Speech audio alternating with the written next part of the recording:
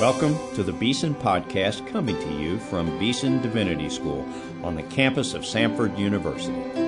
Now your hosts, Doug Sweeney and Kristen Padilla.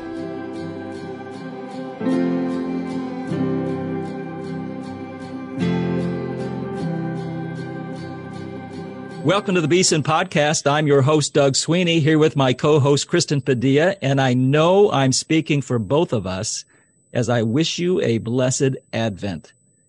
During the COVID epidemic, our longing for the return of Jesus Christ has grown more poignant and has deepened our appreciation for God in the flesh, Emmanuel, our Savior.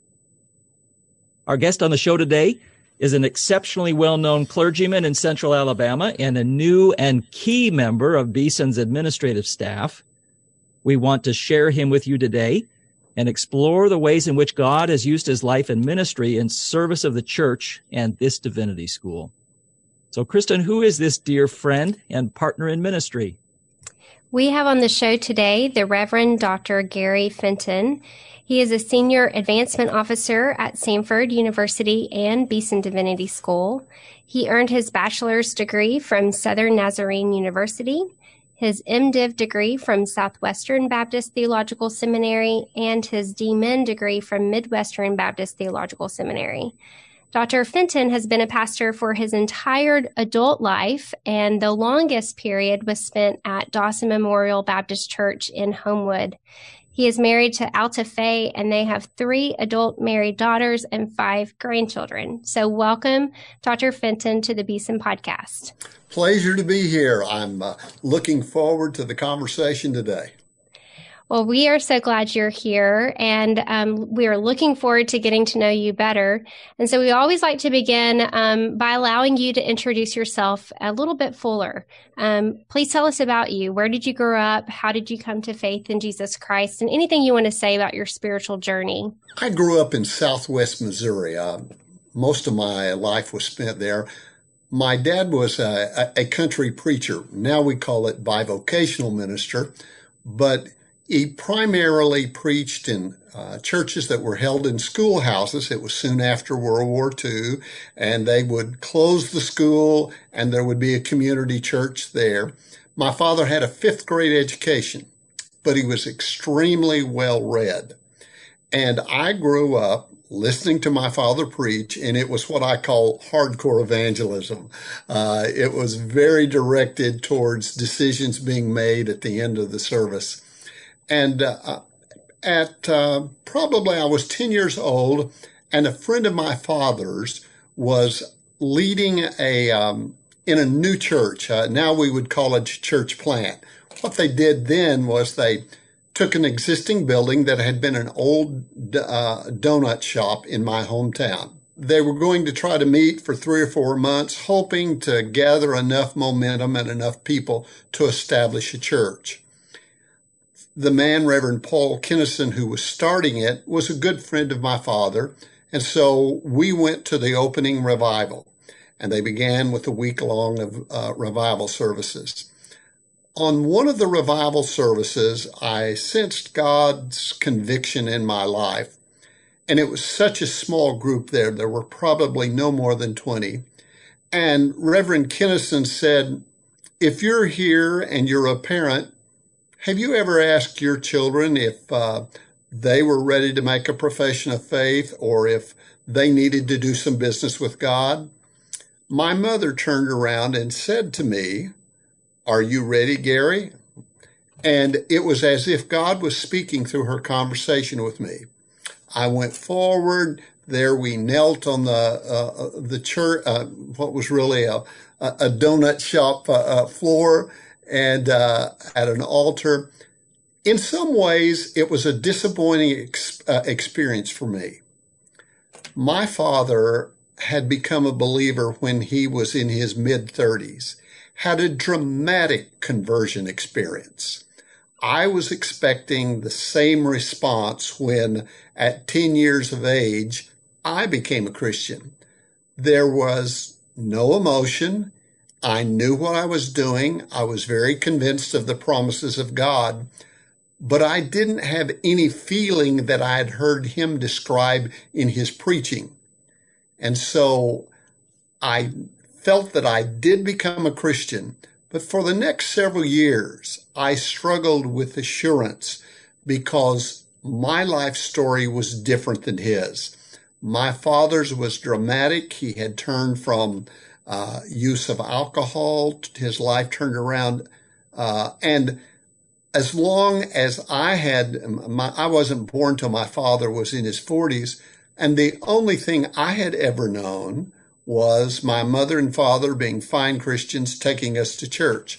So looking back, it has more meaning than it did at the moment, but I knew that I was becoming a Christian. And probably for the next 4 or 5 years, struggled with that issue of assurance. And then during my senior year of high school, became convinced that God was leading me in my call into ministry. Went to Bethany Nazarene College because my father technically was a Nazarene. He didn't preach in Nazarene churches, but he had been licensed in the Church of the Nazarene. Went to Bethany, and all I knew was that the only form of ministry I knew was to be a preacher. I didn't know that churches had youth ministers and the other things. And so I went, felt that I was following God's leadership, went to Bethany and had a very good experience there, and felt that I got very well grounded in my faith while I was at Bethany. Dr. Fenton, around here, we all know you as a prominent Southern Baptist pastor. So I wonder if you could tell us how you got from Bethany and being a Nazarene young person, feeling a tug toward pastoral ministry, to becoming a Southern Baptist pastor and becoming the pastor of one of the most prominent Baptist churches in our town, Dawson Memorial. While I was at Bethany, the college they had the rule that they would only hire Nazarene professors. They hired the first Baptist adjunct that they had hired.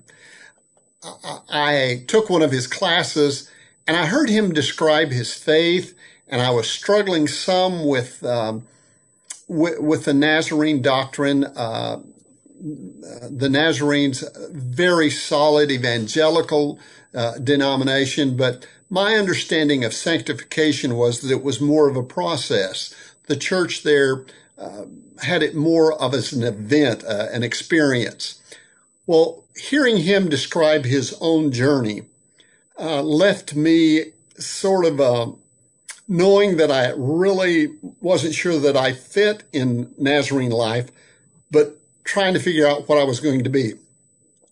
He made an appointment with me, for me, with a man named Dr. Herschel Hobbs.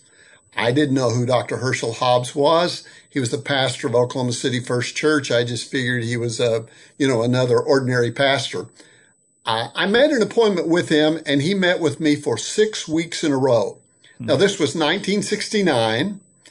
I did not realize that he had been the editor of the Baptist Faith and Message, the 1963 version.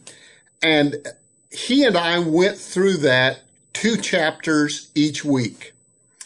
And when it was over, he said to me, "Gary, don't know whether you will ever officially become a Baptist, but you are a Baptist." He said, "Your theology matches what we believe."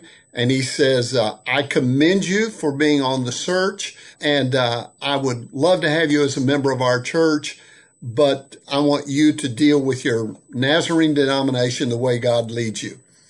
I went back and visited with some of my Nazarene friends, then joined Oklahoma City First Baptist during my senior year of college, and I've never looked back. And then how do you get from there to Birmingham, Alabama, and serving here at Dawson? Well, my journey as a pastor has, I wouldn't take anything for it. While I was a student at Southwestern Seminary, I pastored at Leon Baptist Church. Leon Baptist spelled backwards is Noel. That was its claim to fame. But we had probably 30 to 40 houses in the community total, maybe 25 people on Sunday, and a good Sunday there was 35. And they loved me, and they really taught me and loved me into being a pastor. It was 115 miles from Southwestern Seminary. I went up on the weekends. I didn't know anything about being a Baptist pastor. I'd been a Baptist less than a year. And they listened to me. They very gently corrected me. They encouraged me. I've been so blessed to have such a wonderful foundation. When I finished my rest of seminary while I was there, then went to Branson, Missouri. Branson, Missouri was a small town that was starting to boom. It's a tourist area in Missouri. One of the intriguing factors, when I went there, I was not aware that they had fired the previous pastor. They failed to mention that to me when the pulpit committee. And his last Sunday there had been a very volatile Sunday. In many ways, they had to escort him out of the church. And he was heard yelling at the people and at the deacons who escorted him out, "This church will never grow. I am not the problem." He did me one of the greatest favors he could ever do because they were trying to prove that he was wrong. And I pastored there for 3 years. It was a time of significant growth in the life of the church. After 3 years, I really sensed God calling me to another church. I did not want to leave Branson. Looking back, it was very good because Branson was growing, the church was growing, I wasn't growing. I was enjoying the tension. It was, sort of a fair-haired young preacher boy in the church. He must be doing something right. A church in West Central Missouri, Windsor, Missouri, called me, and it was very, very traditional. And I remember saying, "Lord, let there be 17 votes against me when they vote on me. That way I can feel justified in not coming here." But anyway, they called me. And soon after I went there, one of the gentlemen met with me and he said, "I'm not sure the search committee told you this, but I have told them that if they called a young minister who wanted to do his doctoral studies, I would pay his entire doctoral expenses while he's here. And the church has already agreed that you can go for your Doctor of Ministry degree." Wow. And he was a trustee at Midwestern Seminary, so was able to do my doctoral work there. Went from there to Stillwater, Oklahoma, a university town, which was a unique and different experience. The university community was completely different than the rural community in Windsor or the entrepreneurial community in Branson. I stayed at First Baptist Stillwater for 6.5 years. Went from there to Tyler, Texas, where I followed a gentleman who was there for 30 years. He followed a relative of his who had been there for 30 years. So I was one of sort of the first non-family member that had been pastor there in 60 years. Had a wonderful, wonderful time. Then unexpectedly was contacted by the committee here at Dawson Memorial. The church had gone through a major split, a major division. We came here in 1991, not really knowing how long I would stay because they thought it was just going to be a time to pull a church back together, but stayed for 25, almost 26 years. And every church that I've been in, we've had our share of problems, but there have been encouragers. There have been people who have walked alongside of me. Quoting my mentor who said, "If I had 1,000 lives to live, I would want to live every one as a pastor." And I really can say I would not regret having to live all of my life again as a pastor. Mm-hmm. You've been so gracious to share your pastoral wisdom with younger pastors. And one way that you have done this is through a writing ministry. You are an author. And one of the books I want to mention and ask you about is this book called Your Ministry's Next Chapter, Restoring the Passion of the Mid-Career Pastor. So what led you to write this book? And what is it that you're saying to pastors about persevering in ministry? And then I would ask maybe a third question. What kind of impact has this book had on pastors, at least the impact that you're aware of? Well, I'm a narrative preacher. I tell lots of stories, and there's almost a story behind every chapter of my life. And when I was about 50, I'd been pastor of Dawson close to 10 years, and we had a couple of young families who had moved out to the southern part of Birmingham, and they had joined local churches there.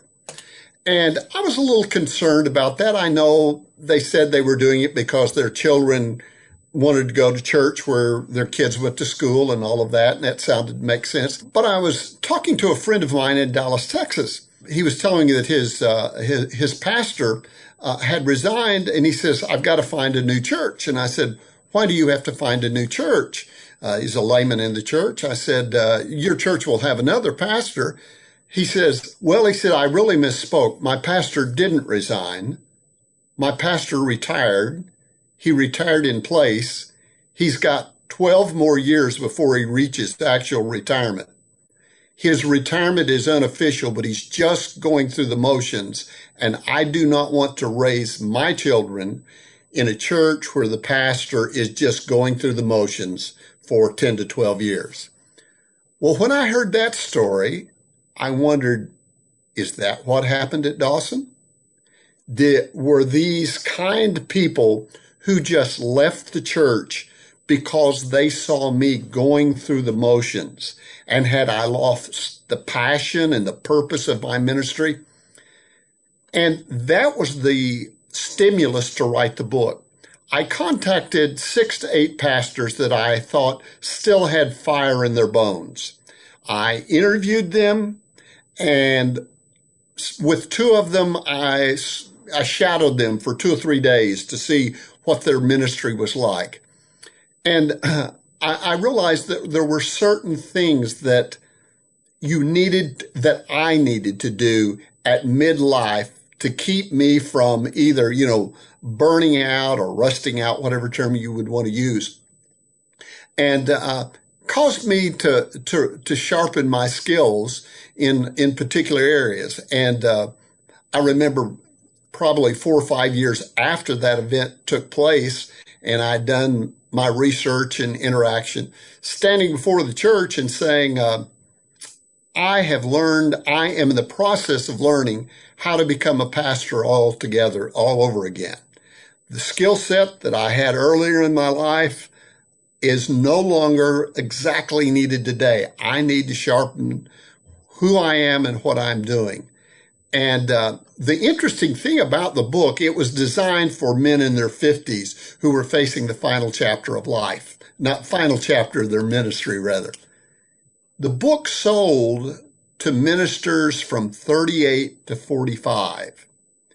And the publisher and some other people I talked with said they were convinced that in the late 30s and early 40s, many ministers are trying to decide, do I want to do this for the rest of my life? And that's the people that I've had the most interaction with in that age group, trying to say, what do I need to stay sharp? Kristen and I know, and a lot of our listeners will know, that the current senior pastor of the Dawson Memorial Baptist Church is another Beeson person, Dr. David Eldridge. And we know, because David has told us, Dr. Fenton, that you have done a marvelous job preparing the way for him to take that church over from you. And Chris and I have thought it might be helpful to our listeners to ask you what you did. We hear so many stories about how well you handled that transition, and how well David did as he landed, partly because of your ministry to him and just the way you handled things, the succession from you to David. So Gary, what did you do? And what advice do you have for other pastors who are maybe thinking about a similar transition? Well, first of all, David's been more than gracious. I didn't do near as much as he thought I have done, but 2 or 3 things that I did. I was very intentional, really, with the last 5 years of my ministry there. I didn't discuss my pending retirement and with many in the church until about a year in advance. But I began looking at what needed to be done and the direction that I felt the church would most likely take after I left. Dr. Tom Courts, who was he was president of here at Samford University, several years before he retired, told me, he says, Gary, when you get ready to retire, start a project that you cannot finish. And he said, make it bigger than you. And he says, because if you can finish it, he said, then you will leave the impression the work's done. We've got a break till the new pastor comes. During that, we began preparing for that chapter 3 to 4 years in advance. The chapter at Dawson was a project that was bigger than anything we'd ever attempted. We had gone through, I think, 4 to 5 building programs at Dawson, and we'd pretty well rebuilt the entire campus.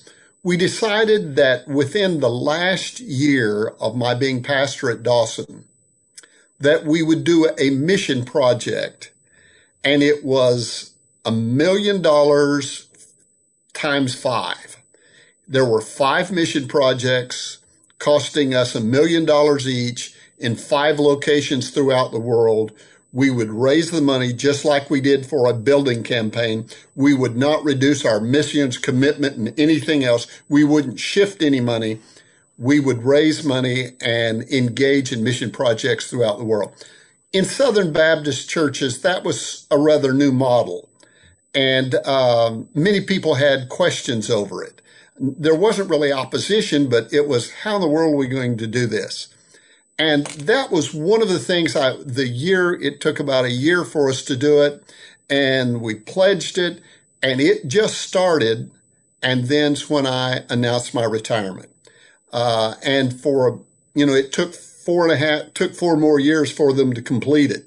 But that was one of the key things. And one other thing that I look back, and I'm very grateful that I did, there were 4 or 5 leaders in the church, and I began looking at their ages and my ages, and we were all close to the same age.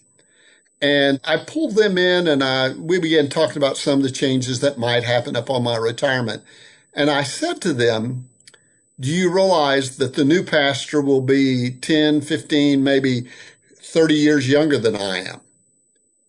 You will not be in his peer group. Will you be able to handle that? And I said, no matter how much you love him, you will not be his peer. You will not have the same life experiences. And with the group, it was an aha moment.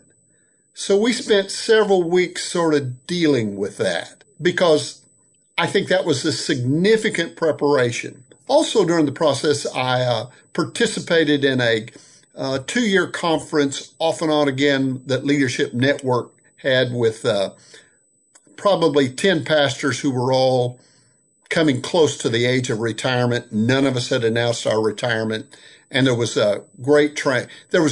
great peer learning from each other of how we were going to do it. And another thing I did was, when I retired, I told the church I would stay gone for at least 3 years. I was no way involved in the search process. I know some pastors like to stay involved, but I knew, knowing me, I couldn't do that well. And so I stayed gone for 3 years, and now we're back at Dawson 3 years later. Well, we mentioned at the beginning of the show that you now serve in advancement, both for the university and for Beeson Divinity School. How about just say a word about that transition from being a full-time pastor to working at a university, on a university campus, and about just your passion for stewarding generosity in Christians. I know you've talked about that, and one of the things that you love doing the things that you do here. So can you tell us more about generosity and what led you to Samford? Another story. I was a trustee at Samford, and I knew that I probably would want something part-time to do after I finished my retirement at Dawson. But I had a conversation with an older gentleman who was a fundraiser. He had been a pastor before. And I remember over lunch, he said to me, "Gary, do you really believe that God provides all you need?"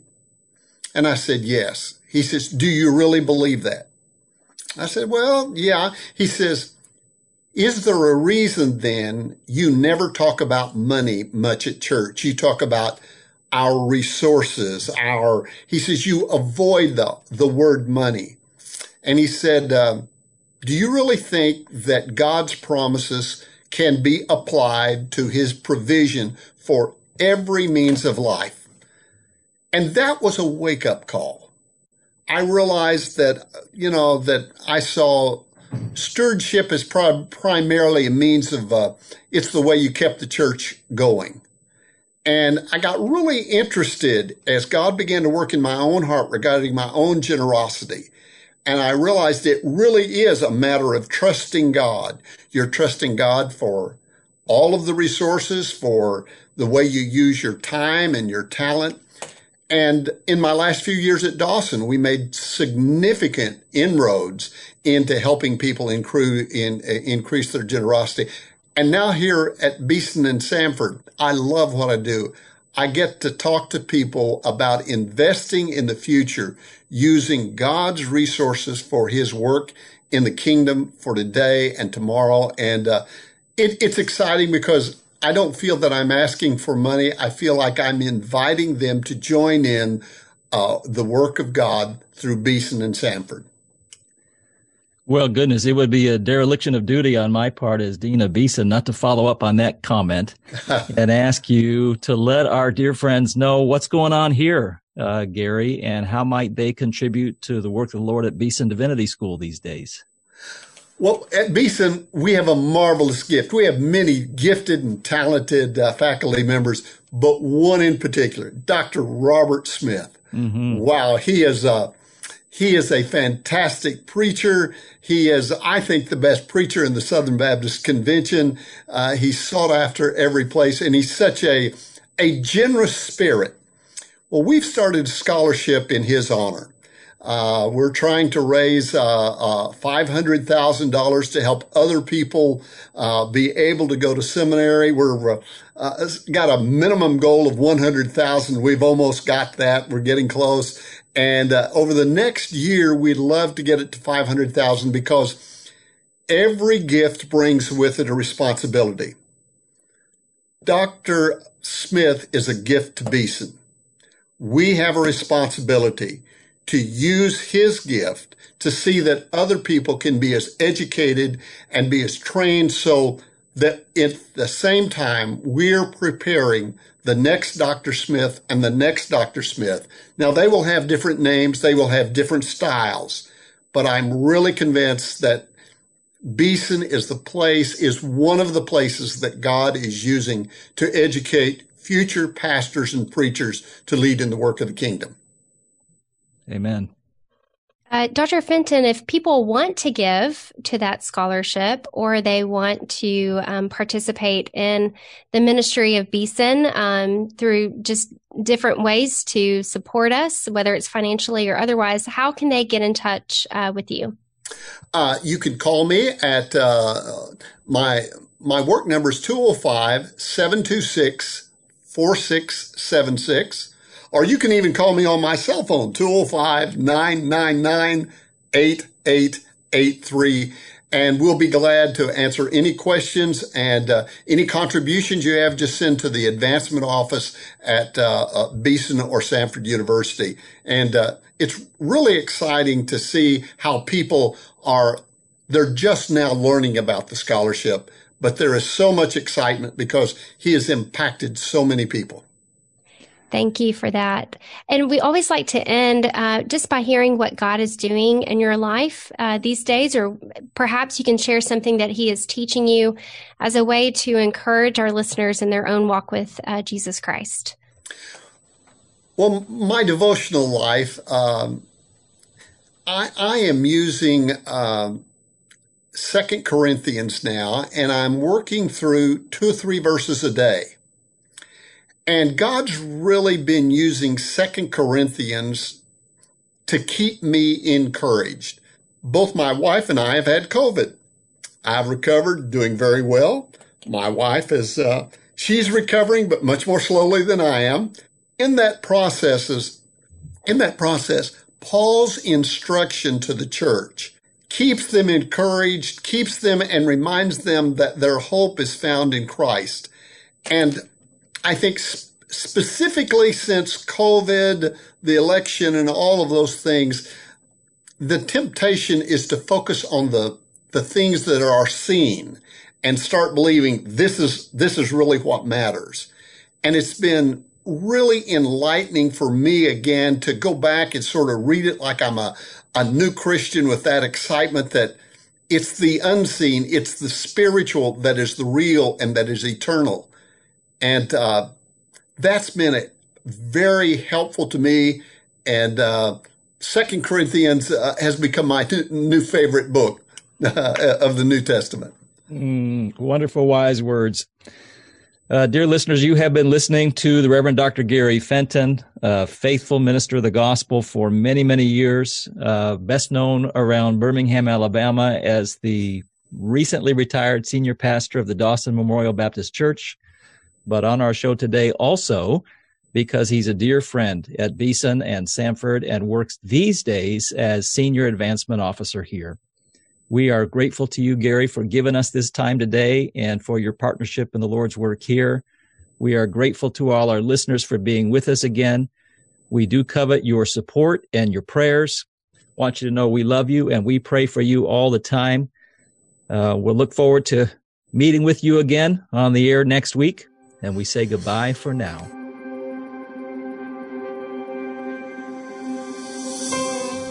You've been listening to the Beeson Podcast.